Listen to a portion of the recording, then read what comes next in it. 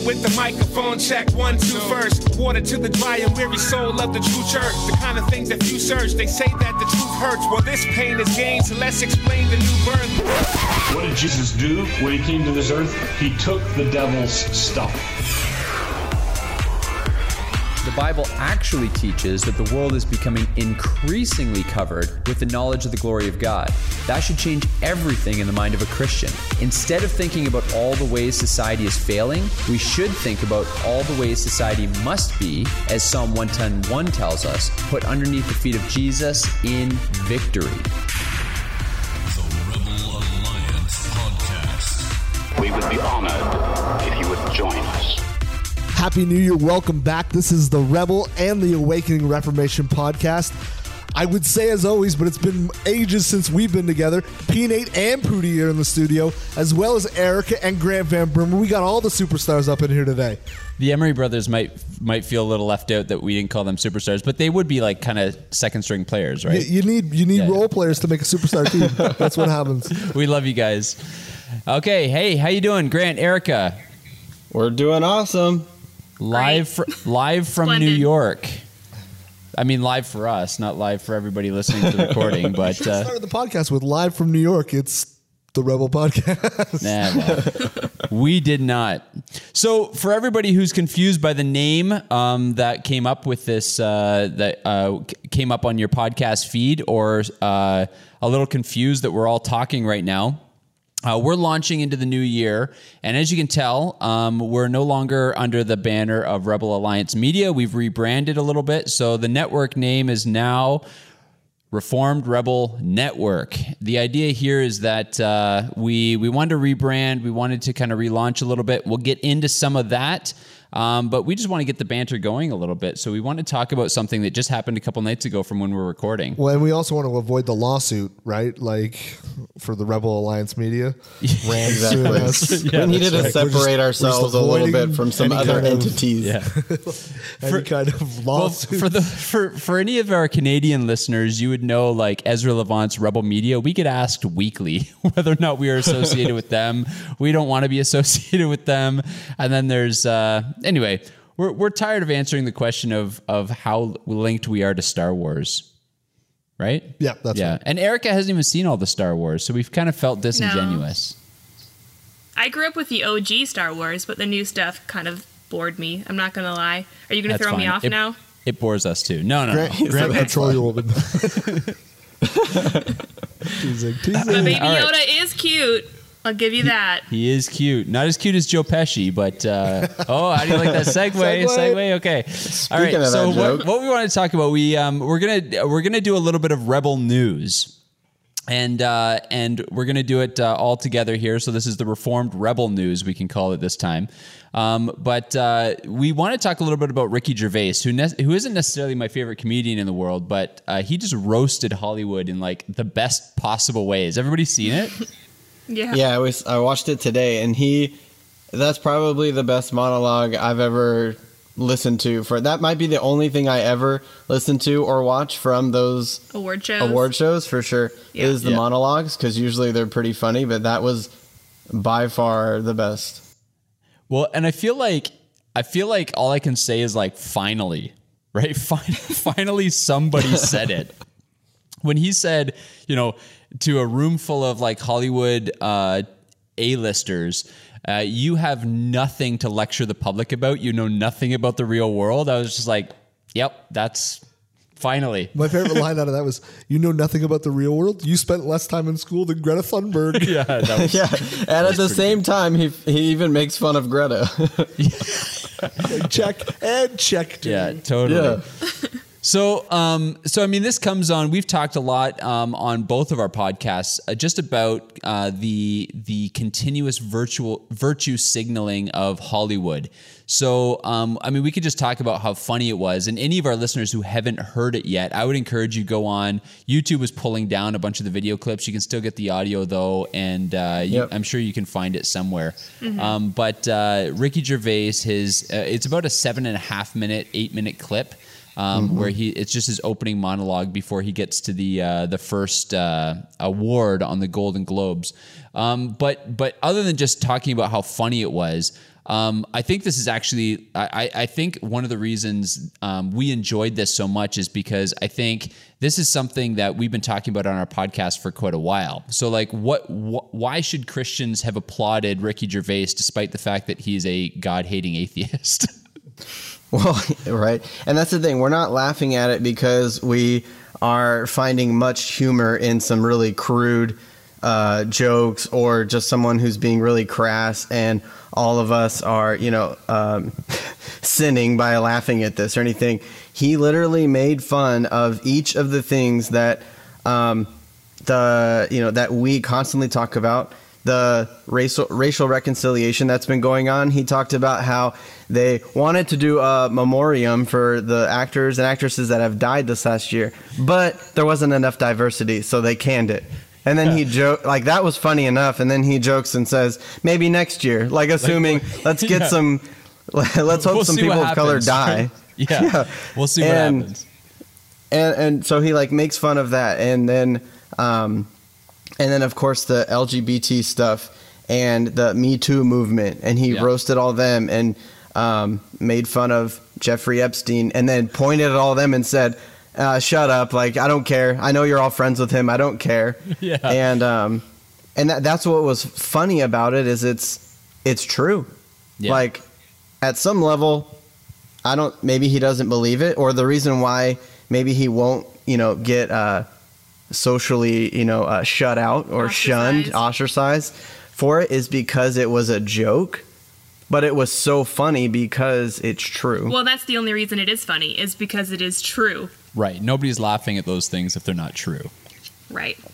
And I think too, the calling out the hypocrisy, and this is one of the things that I think Christians, so the secular world has been doing this to Christians for a long time now, is calling out our hypocrisy, right?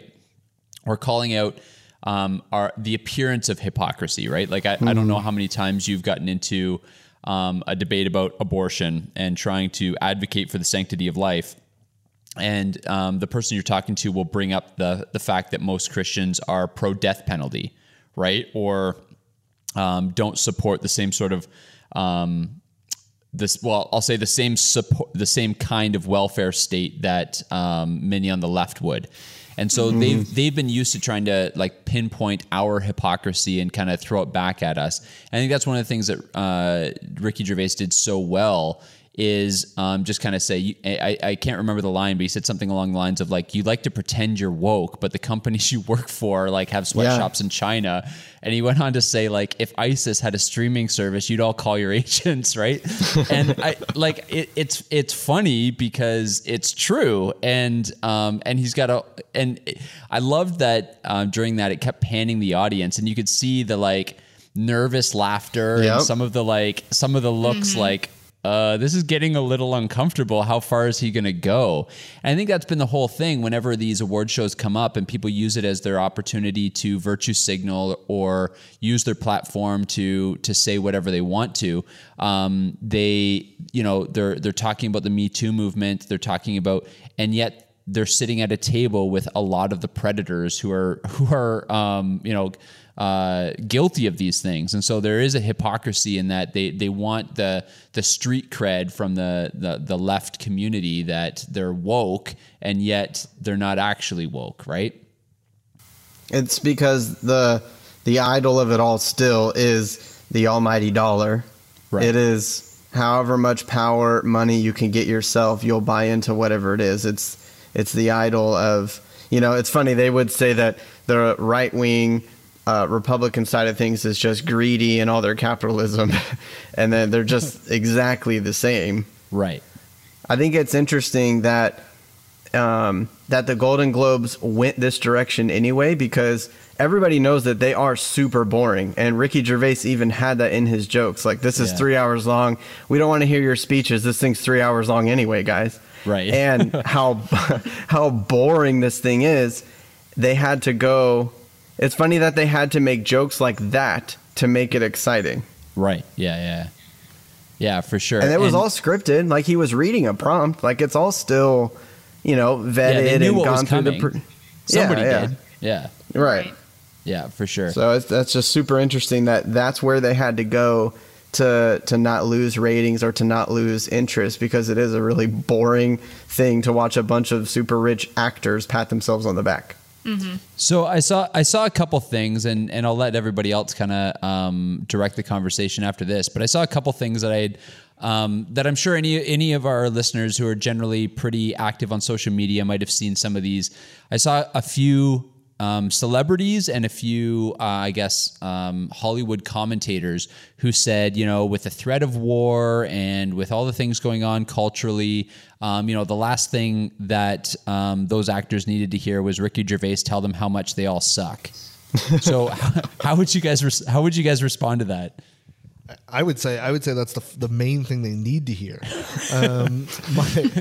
My wife, when we watched the Ricky Gervais thing a few hours ago, just to think of, like, basically just have LOLs at it. Yeah. And her comment was actually pretty enlightening. She's like, the speech and the whole idea of Hollywood in the award shows reminds her of the Hunger Games, where you get is people who live apart from the rest of society, who have no recollection of what it's like to live a normal life, right? Come together in their delicacies, in their fancy jets, in their limousines, in their $1 million dresses, with their champagne, and then they pat themselves on back on how much good they're doing in the world.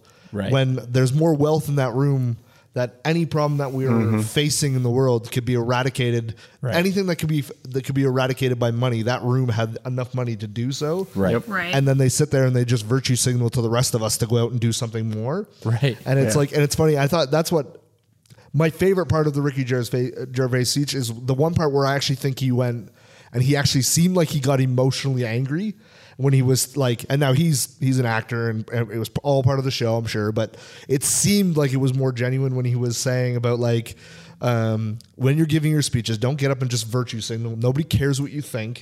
Right, like he's basically, you guys don't know anything. You don't know what suffering is like. Yeah. Just say thank you and go. And then he swore and then said, go sit down.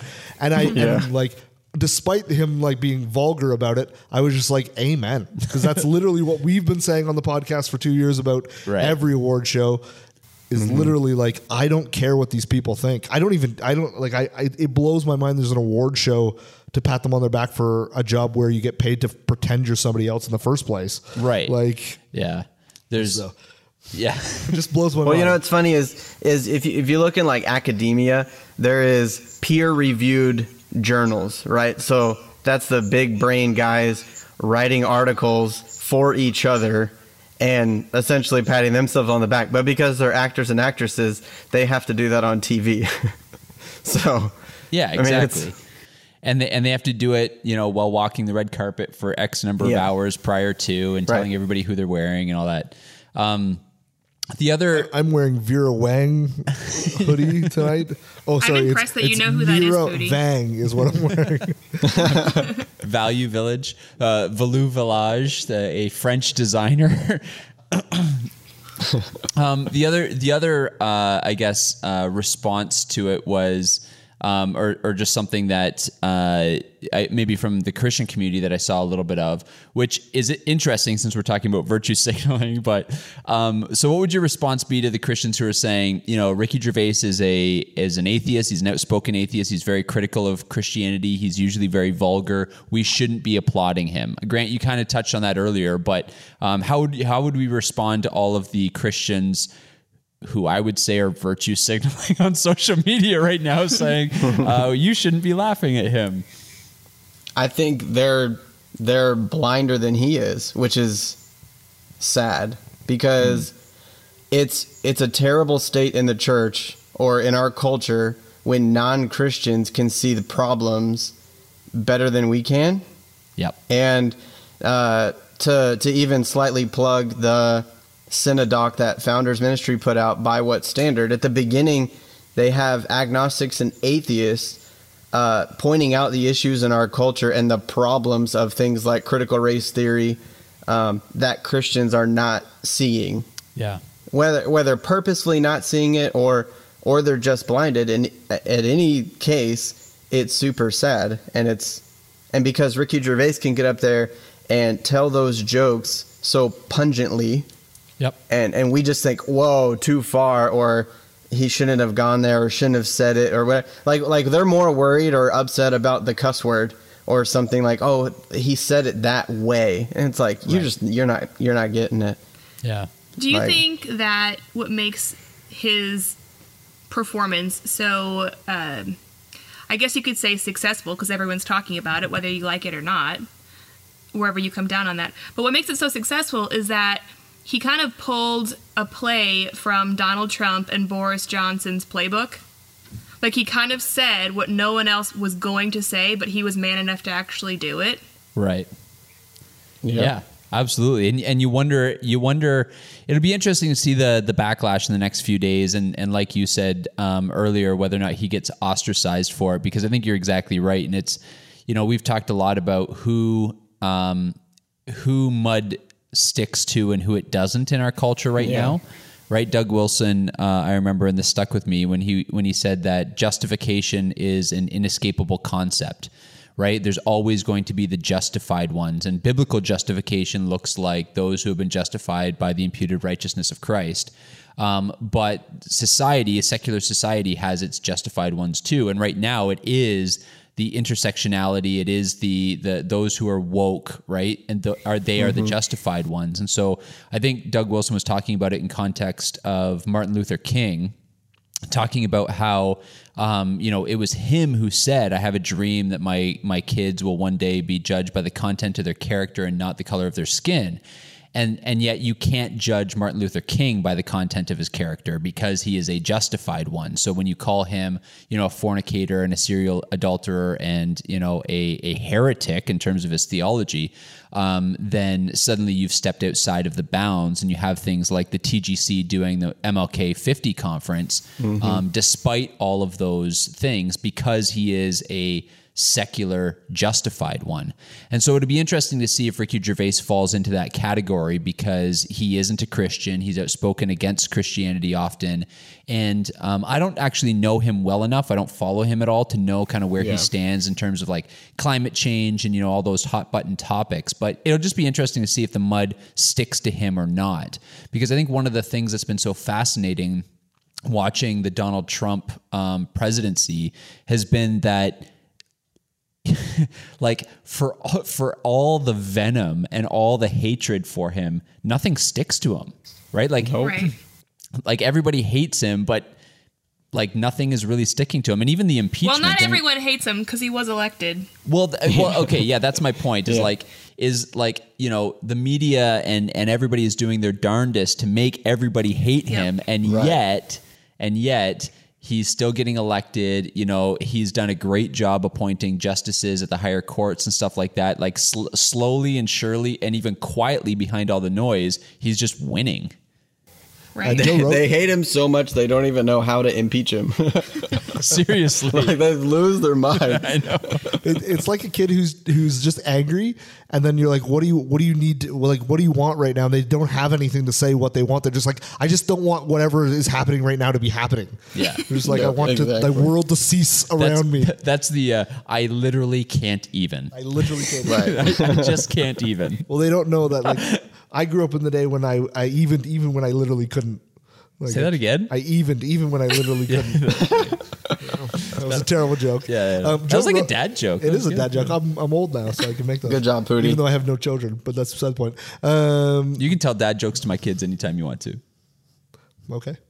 Free reign. So we're just doing a little admin about parenting. Joe Rogan actually said something. I don't like Joe Rogan. He's another one of those guys who's like Ricky Gervais.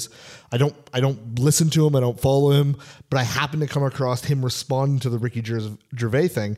And he actually said something that you kind of touched on, Erica. You said, well, not everybody hates him because he got elected. And Joe Rogan actually had like a 5-6 minute speech on YouTube on his podcast, basically saying that thing where he's like, the perception is that everyone feels the way that Hollywood feels. Everybody feels the way that the CNN feels and the left media feels. But that's not the true nature of one America, one Canada, with people, because one, these guys are getting elected in Canada. Doug Ford got elected in Ontario, which is probably our most liberal province.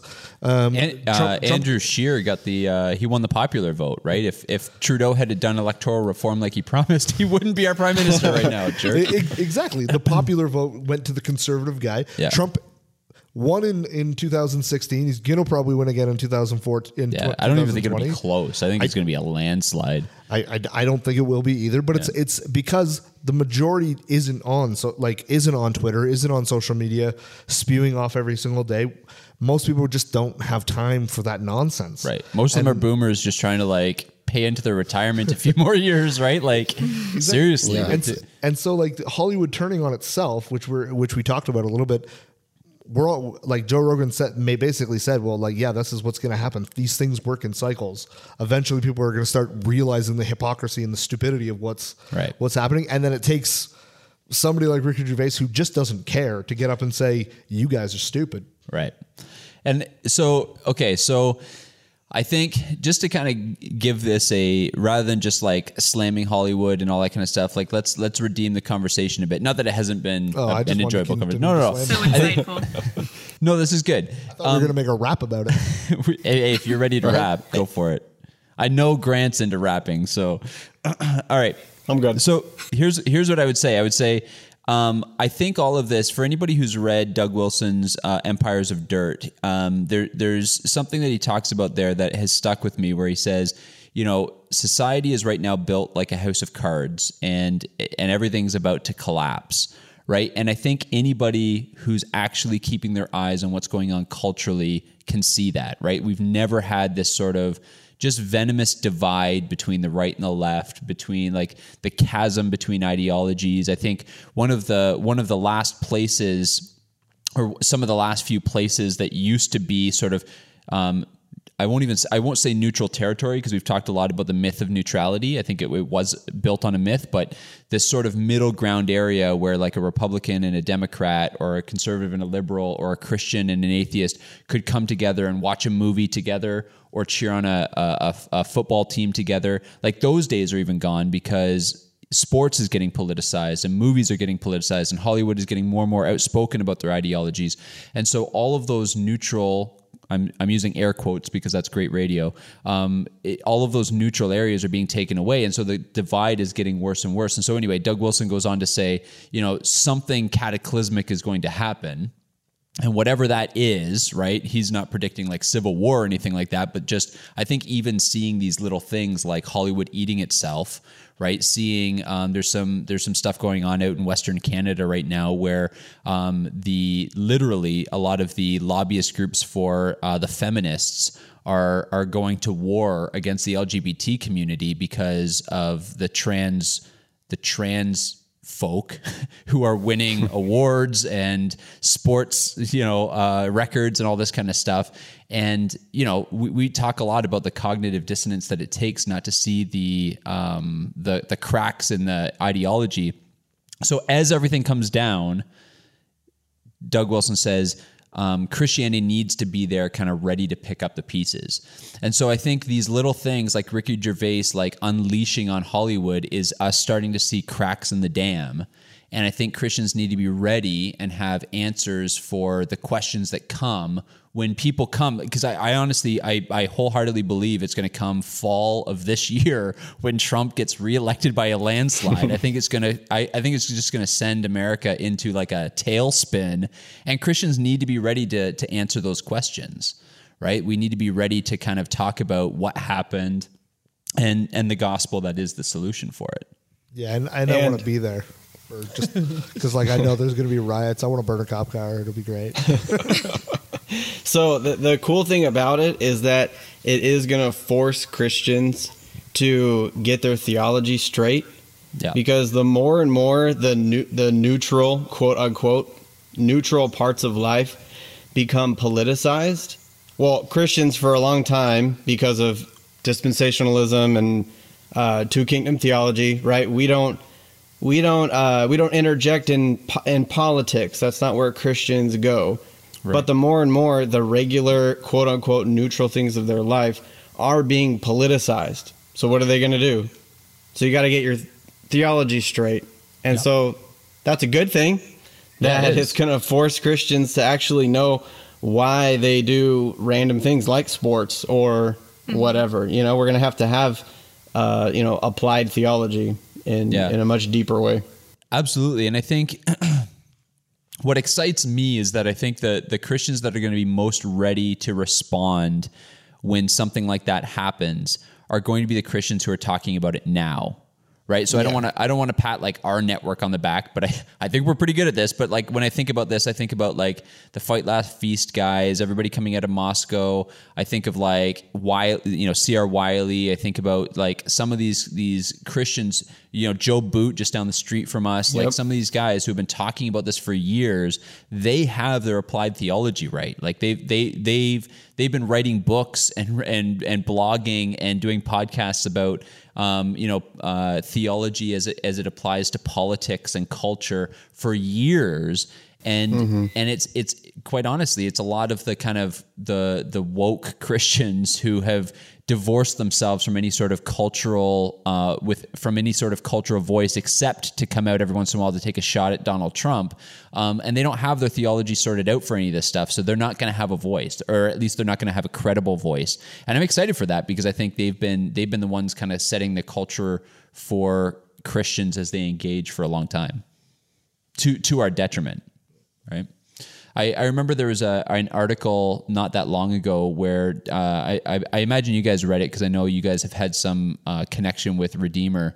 But when Tim Keller wrote that, I think it was a New York Times article called. Might have been the Atlantic, depending on what you're talking about. But where he said, "How do Christians fit into the two-party political system?" And he's like, "They don't." Right? Did you read that article? Yeah. And essentially, I mean, here Tim Keller has like, the country, listening, and he chooses not to talk about any of the most crucial cultural things going on.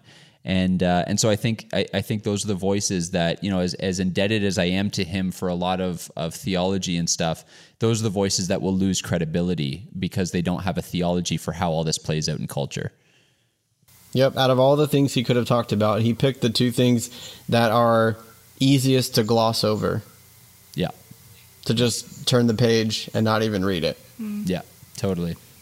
So I will say this, if we're concluding this segment though, that maybe half or more of why Ricky Gervais is so funny is because of his English accent.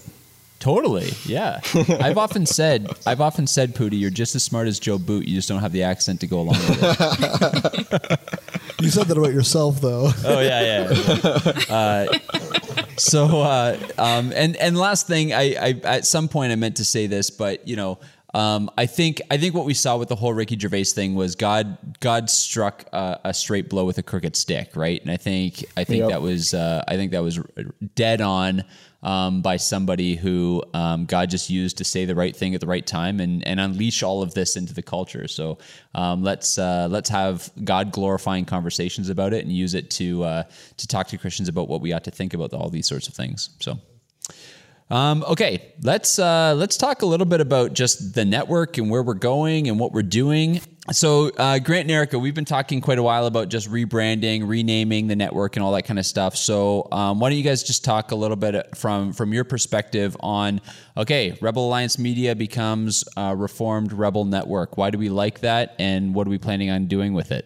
Well, we came in after you guys had already established your podcast and we're building a network, and we benefited greatly by what you guys were doing before we ever joined the team. And we're totally fine with Rebel Alliance Media. Quite frankly, I really like the Rebel idea just because we are coming into this world with a worldview that is completely counter to common culture, like we've been talking about the whole first half of this podcast. So I like the idea of Rebel. I like coming in and saying, hey, we're coming in, we're going to be different. It's probably going to be a little rambunctious, and it's probably going to ruffle your feathers, and it's probably going to be a little messy, but we're trying to be biblical, and that's just what's going to happen when you're in a culture steeped in secularism. So we were all on board. We loved it. And, we kept having these behind the scenes conversations. Obviously, you guys get the questions all the time about, are you also a part of that Rebel Media and stuff? We don't get Ezra those. Levant your boss? We don't get that here because nobody knows about that down we didn't here. know what it was.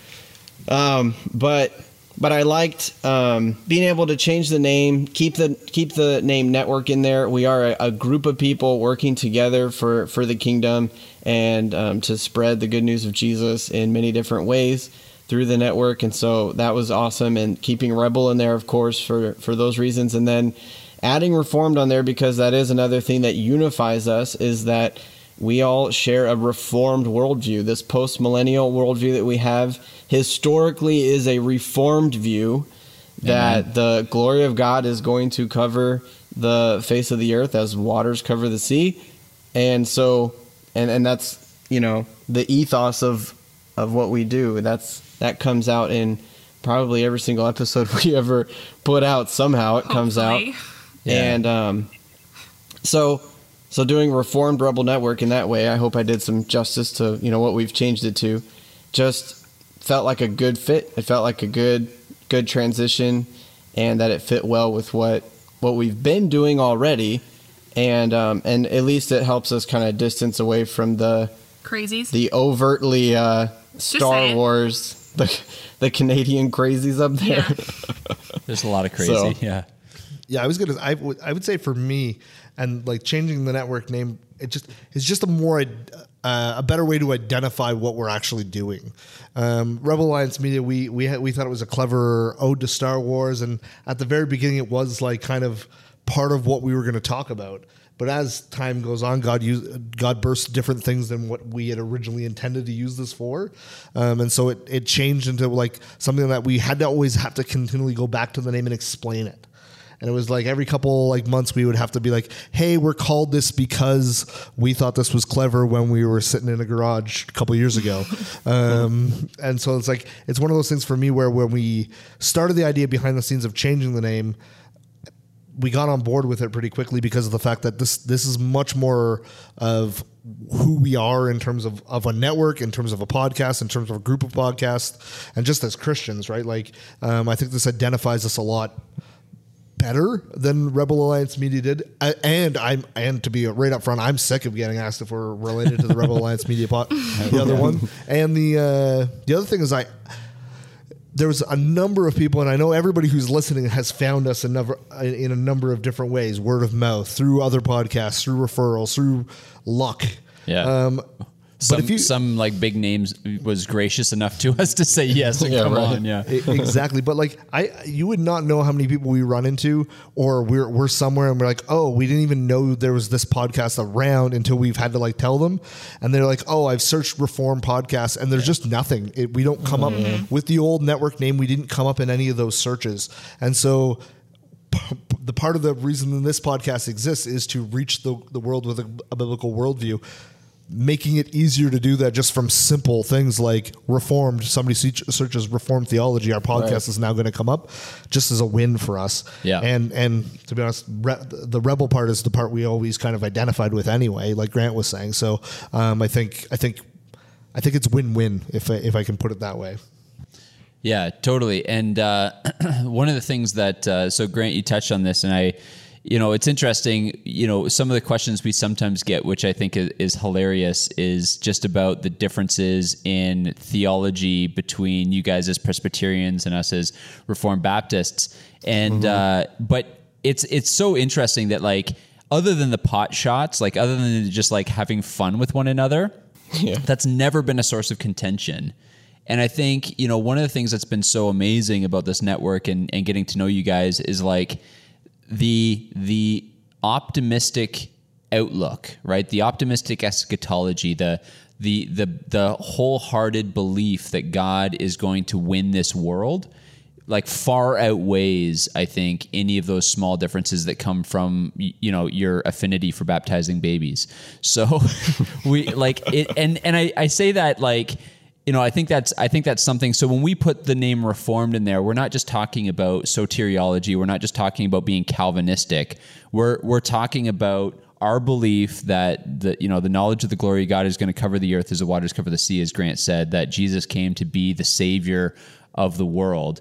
And really, I mean, that's what this podcast is all about. And so it was interesting. I got to preach a very kind of overtly post-millennial sermon a couple of weeks ago. And there were a few people in the congregation who have come more recently and hadn't heard it. And I was having one conversation with somebody, and they had never heard sort of like a just double-barreled post-millennial like blast before. And you know, I was bringing up, you know, 1 John 4:14 that Jesus is the Savior of the world, and John 3:17 that he didn't come to condemn the world but to save the world, all that stuff.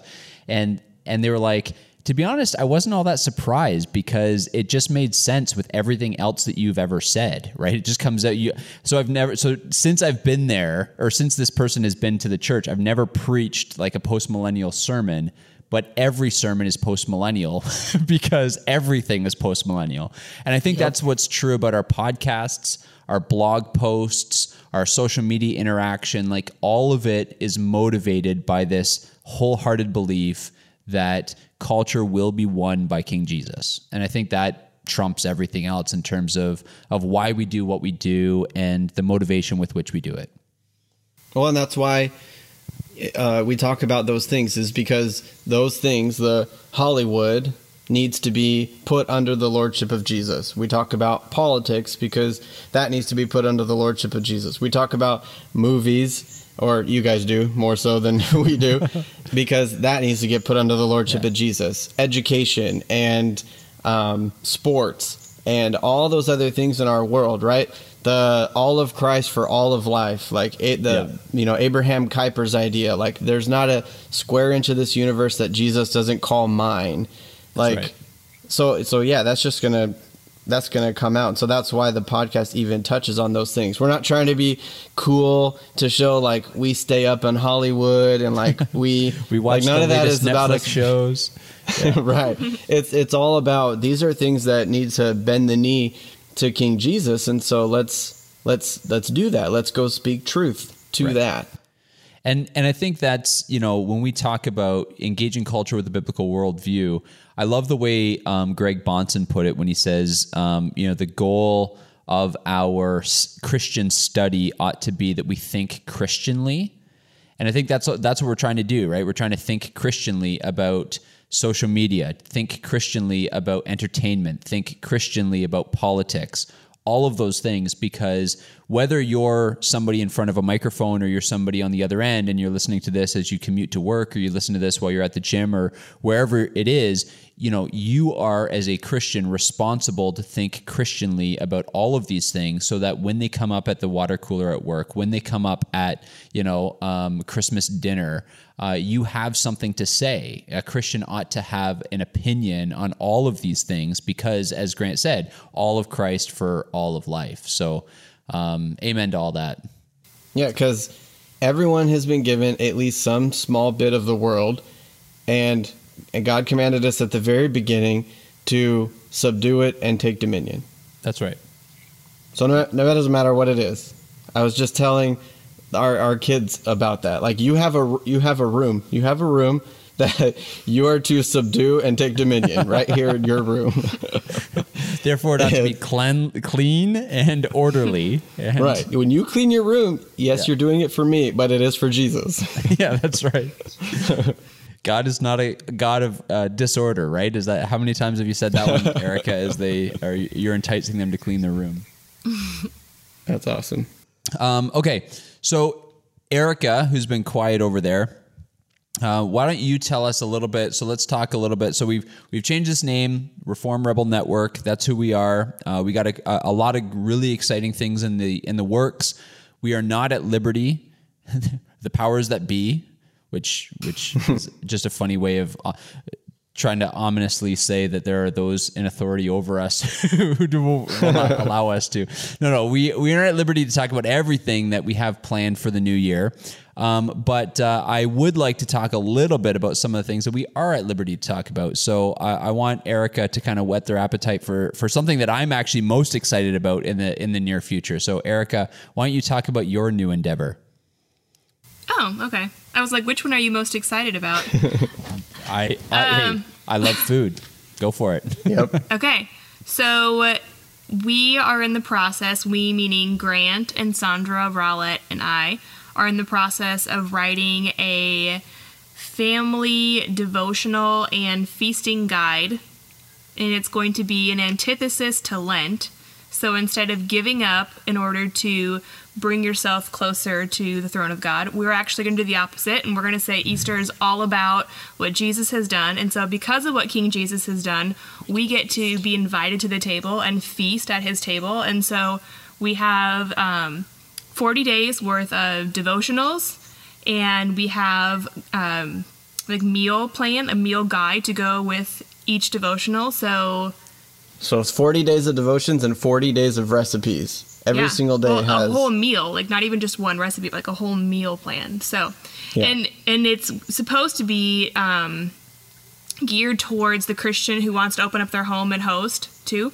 So there's some stuff going on with that, and I don't know what else we want to talk about right now. But so the meals are easy to multiply for the ladies listening that are wondering about this. Like there are meals by that Jesus, like he blessed them and they feed 5,000. Or yeah, there's several. There's several 2 fish and 5 loaf meals in there. Yeah, that's the default. Yeah, and so that way you can invite. Yeah, so that way you can invite a family. We lost you. And it would be easy to. Or if you have a community group. Or something like that, it'd be super fun. Trying to make it adaptable. Yeah. To fit your needs. In order to feast. But like from the preparation of the meal to the invitation to your friends to actually sitting down and doing the devotion as a group, like it's meant to be very holistic, and the whole experience is meant to be worshipful. Okay. Can you hear me? Yeah. Yes. Can you hear us? Yeah.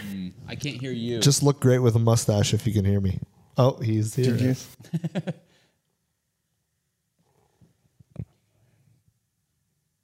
I think we're good. Like, we can hear you. Hello. Dave, if you're listening, I think this is 42 minutes that will need edits. Well, maybe not edits. 43 on his recording.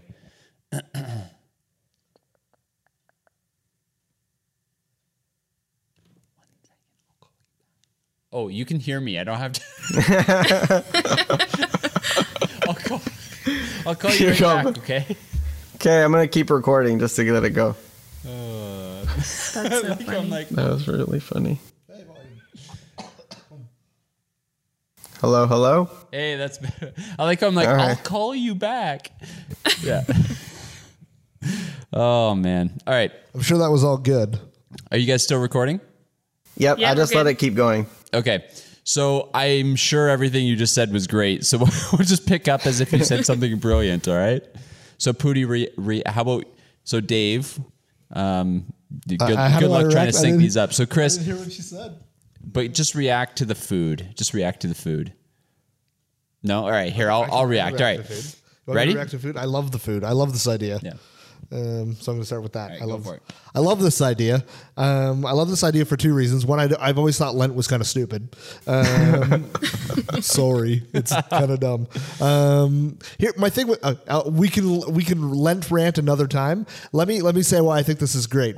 There's a book called "The Gospel Comes with a House Key" by Rosanna Butterfield, which is very impactful. And the whole idea, what she does, if you guys don't know who she is, she's a lady who's basically, her theology, for anybody who's listening, is she never wants to eat a meal alone. So she brings people into her home, and it's just simply like, let's feed everybody and share the gospel and all this stuff. And so I love this idea that you guys are doing, where it's like, okay, we're going to take the day that reeks the most of Christian victory in the year is Easter, in my opinion. The day that death was conquered and the kingdom was established, in my opinion. And then with the 40 days prior to that, what we're going to do is we're going to celebrate that, and we're going to celebrate it the right way, the way that we're going to be doing for eternity, feasting in joy with other believers, bringing people into our home and sharing what Christ has done. checkmate, basically. I think that's a great idea. Sign me up, and then if you want to cook it for me, that would be fantastic. We'll figure out a way to do it like jointly. We'll do joint it. cooking. We'll do it for sure. You're actually a good cook. Thank you. I feel like I am too. So the thing I love about it is, and I was just talking about this at Christmas too, with somebody who doesn't celebrate Christmas because they're regulative principle folks, and so they're like, "Oh, Jesus never celebrated Christmas, therefore I don't celebrate Christmas." I don't like those people. Yeah, They must celebrate Hanukkah then. So, but my point was, like, there's nothing more regulative than every single time God did something amazing, he commanded his people to feast. So, Easter, the ultimate, God did something great for humanity. Let's feast. Let's not fast for it. Let's feast for it. So I love that. I have to ask this, Erica, are any of the meal plans sausage? There's a lot of pork, I think. Right? This is so anybody who doesn't know, I see where you're going now. Oh yeah. So during the Protestant Reformation, right? This was the protest to Lent. Sorry, what was that, Grant? Wasn't it Zwingli that did that? So Zwingli had to eat sausage to protest Lent, right? And that was the whole point, was he was breaking the Catholic Lent, and by inviting all of his church to come and eat sausage together. And sausage particularly, right? Which I love. And so I love that sort of defiant, right? Hey, we're rebels, right? So let's do the thing that kind of strays away from tradition, where tradition maybe isn't necessarily the most appropriate thing to do. So I love it. I think it's a great idea. That's awesome. So how can people be watching out for that, Erica? I don't know just yet. It will come out the end of February, and when Lent starts. Yeah. I think we're going to end up starting a day after the church calendar of Lent, but that's another topic for another day. But so we're going to run it into Easter because we want it to have Easter be our big crescendo, So so basically, watch the blog. So we're gonna post it on the blog. And I'm pretty sure, we haven't talked to Ben about this yet, but I want it to be a daily thing. I think that's the easiest for 40 days for it to come out every single day, as opposed to a big lump of days all mixed together. So, and that'll keep people coming back, keep checking the blog so they can go back there daily for that recipe, for that devotional.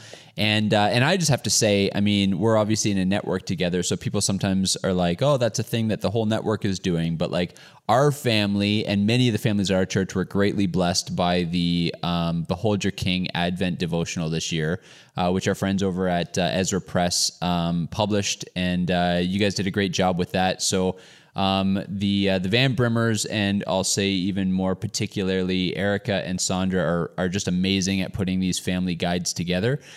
So I would really, really encourage you to watch out for that, because it's going to be dynamite. I also like that they found a way for me to give up something during Lent, which is dieting. So I'm going to give up. You're going to need to invest in some stretchy pants. Giving up dieting to do this Lent challenge. So really, I hit both. Yeah. I hit both the feasting and the giving up. And just in case you missed that, you don't have to rewind the podcast.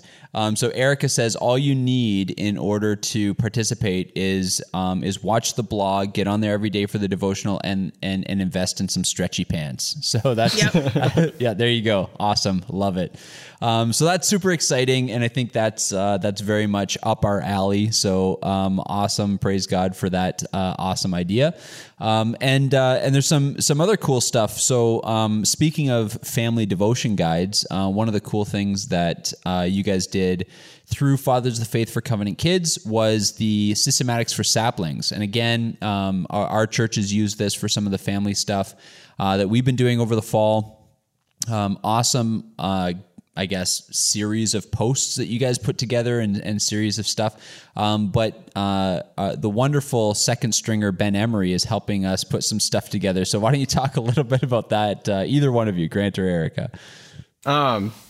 Yeah, Ben took it upon himself to refine it, edit it, add some things. Just say what it is. He made it better. He did. He really. As Ben typically I does. say made it a second stringer true- with all the affection in my heart because this network would not be what it is without Ben Emery. Right. And so he's added activity sheets for kids to do, a memory verse a week. And so he actually turned it into something that can be used in many other different ways. So even at a church, a weekly Sunday school lesson plan, you can combine the days of that week and use it for Sunday school lesson plan or something. And Homeschool Bible curriculum. yeah, exactly. It's 12 weeks. So, I mean, that covers almost a whole semester. But a lot of it's more just refining, and I'm just super grateful that Ben took the initiative on that one and really did that, because I think we did have some conversations about putting that out again, whether in an ebook or something like that, and he ran with it, and it's turned out really well. So I think you can get it if you become a patron at the $2 a month level. So if you want to go ahead and get it for signing up for that, you can do it that way. And then is it in our shop? Did he put it in the shop already or no? If not, then by the time this airs, actually that's tomorrow. So Maybe not. Shortly after this airs, it'll be in the shop. So you can, if you're a patron, you get it for free because of your contribution. But if not, it'll be in the shop, and like everything in our shop, it'll only cost you a couple bucks. So. Yeah, and like Ben said, that's a couple dollars Canadian. If you're in America, it's like a quarter. So it's really there you go. It's less than a Dunkin' Donuts coffee. So for sure, even during happy hour. So that's some exciting stuff that's happening on your end. We're not really we can't talk about too much of the other stuff in terms of like network stuff. There's some cool stuff happening. For our podcast in terms of guests coming on, in terms of some stuff that I'll be doing with Ezra, the Ezra Institute. We also have a recording session with Joe Boot coming up where we're going to, all of the questions that have come in after the Eschatology 201 series.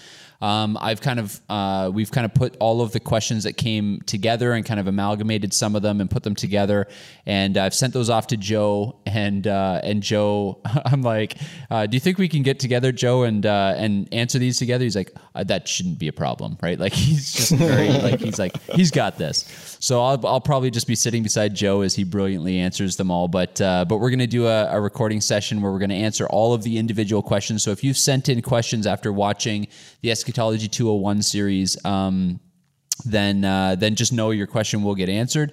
We're doing that soon. And actually, on that note, there's just some awesome people who have reached out, and people have been using the Eschatology 201 series for like small group Bible studies and stuff like that.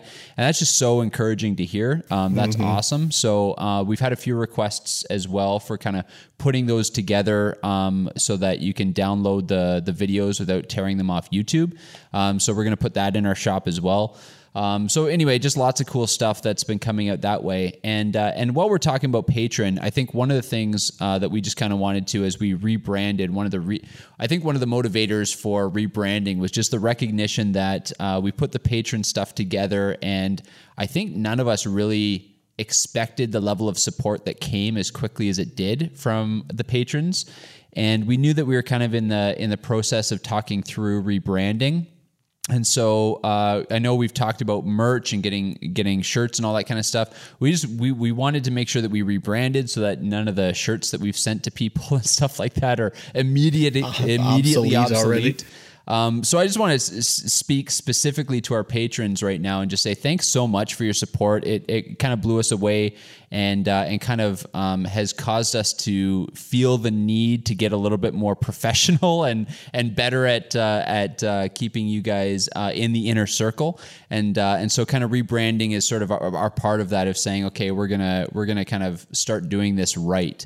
So thank you so much for that, and thank you for bearing with us. And I know we've hit a couple of goals on the Patreon page that are also in the works. So thanks for your patience and all that. Anything you guys want to say about that?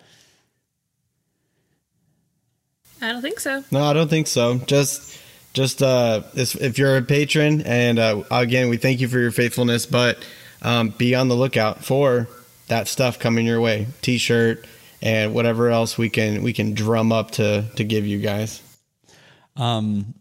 And one of the things that we, just while we're talking kind of about our listeners and stuff, I think one of the things that drew us to talk to you guys, other than just enjoying your show when you first started it, one of the things that kind of drew us to want to do a network and be partnered with you guys was, I think you guys had something that we really valued in our listenership, and that was a lot of engagement, right? A lot of people reaching out, asking questions, responding to things. And so we just want to thank the community that listens to both podcasts for just how often we get messages and emails and all that kind of stuff, asking questions and suggesting show topics and stuff. That really, I mean, I'll just speak for myself, and you guys can talk about this afterwards, but that's really what kind of keeps me going. I love, like, we've been doing this, Pootie, for, I don't know what episode we're at. Like, 2 years in February. There you go. Or 3 years. So we've been doing, maybe it's 3 years. Yeah, Is it I think 3 it years? is 3 years. It's crazy. It's a long time.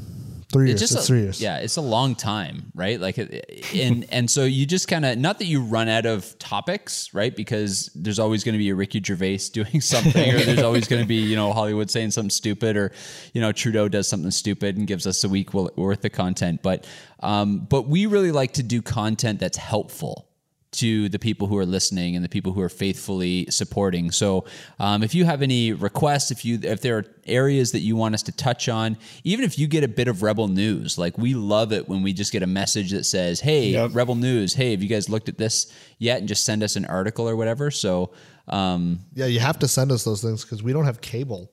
So we live in Canada, like we're in igloos. So so I just wanted to say we thrive on that sort of feedback and everything. So keep that stuff coming, because that's why we do what we do. So Agreed. Amen. all right, that was kind of anticlimactic, everybody. What are we, Yeah, are we gonna send close us the your song? send us your crazy What was send us that? your crazy theological questions.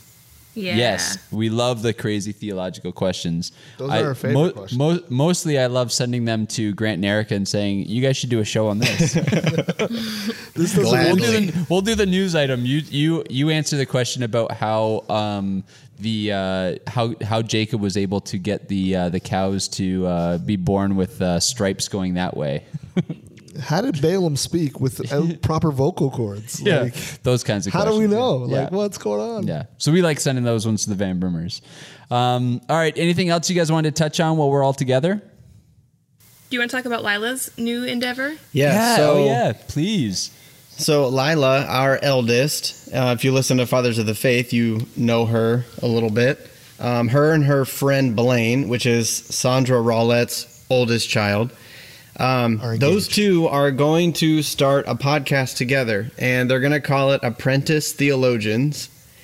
And we're obviously going to help them out, get this thing off the ground. But really, they're going to tackle things that kids deal with, whether it's TV shows or movies. They're going to play Spot the Lie on the show. They're going to learn some theology. We're going to give them a topic. So this is the Parent's Choice.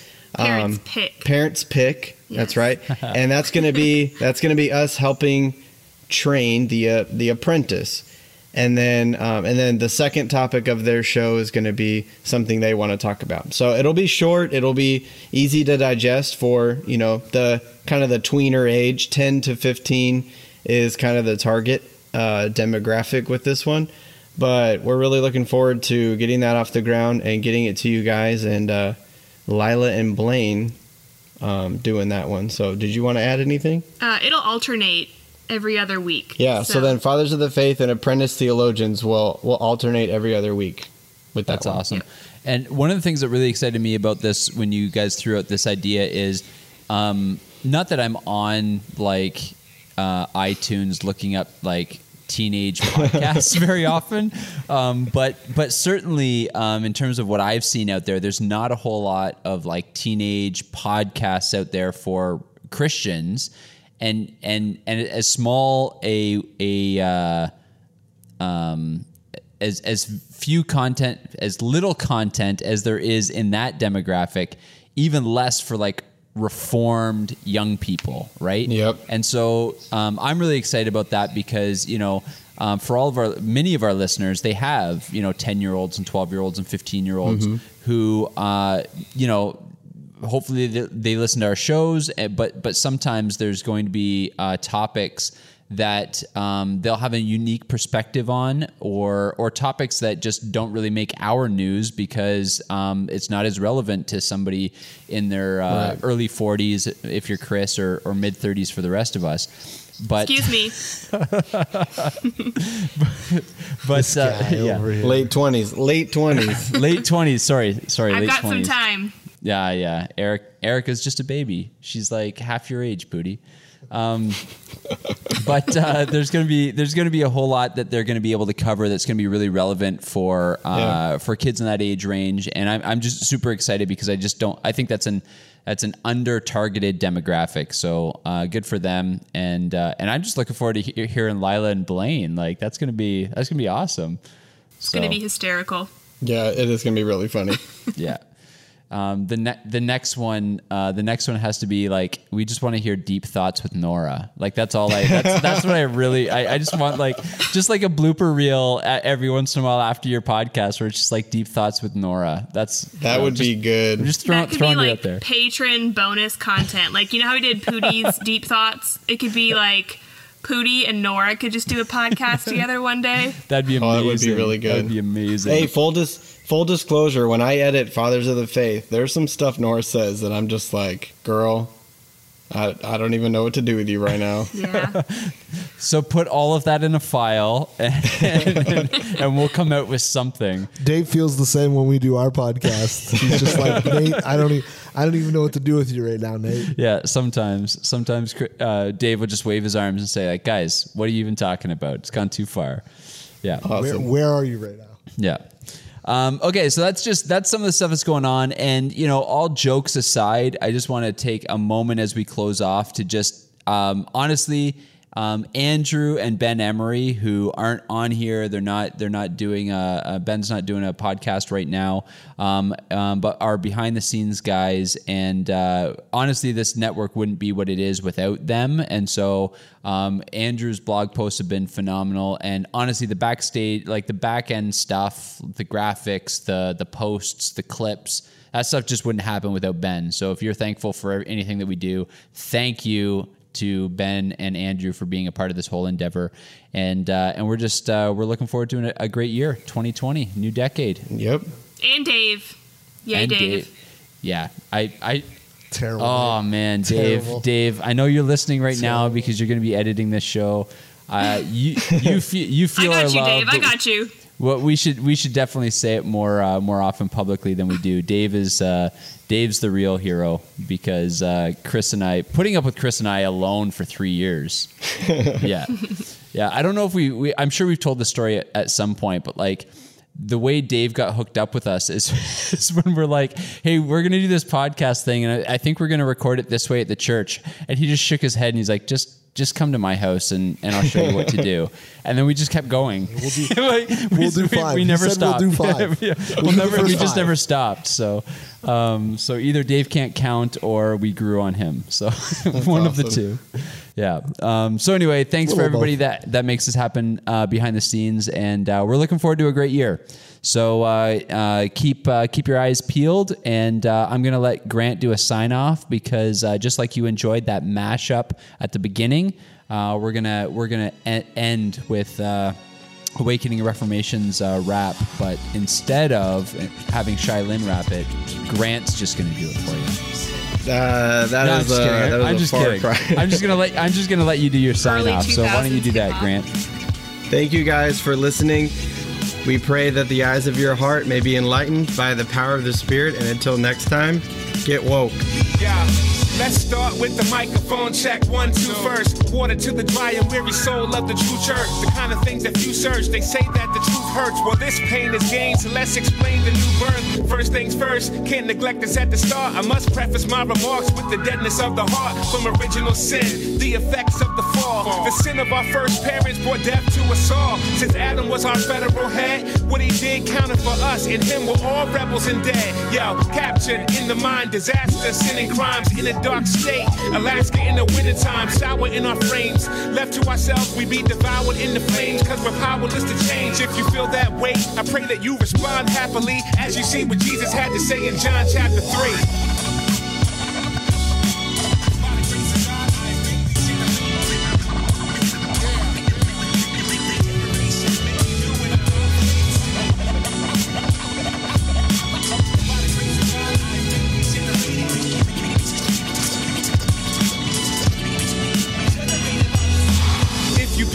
You'll see that verse 1 is my thesis.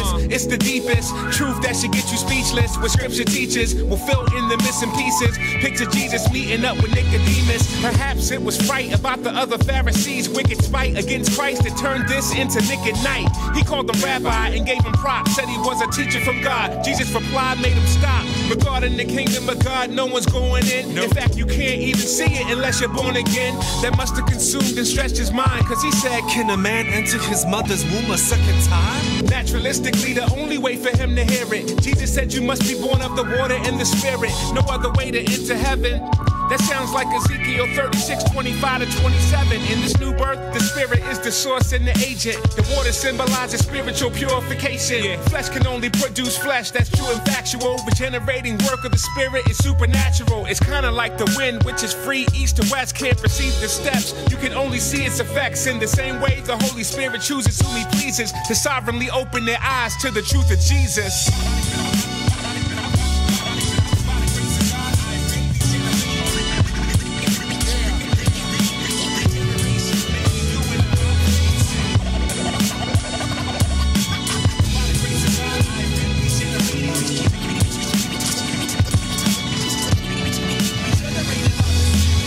For the spirit's mysterious operation, we will all be under serious condemnation. I'd still be rejecting the sun if God hadn't said, let there be light, like Genesis 1.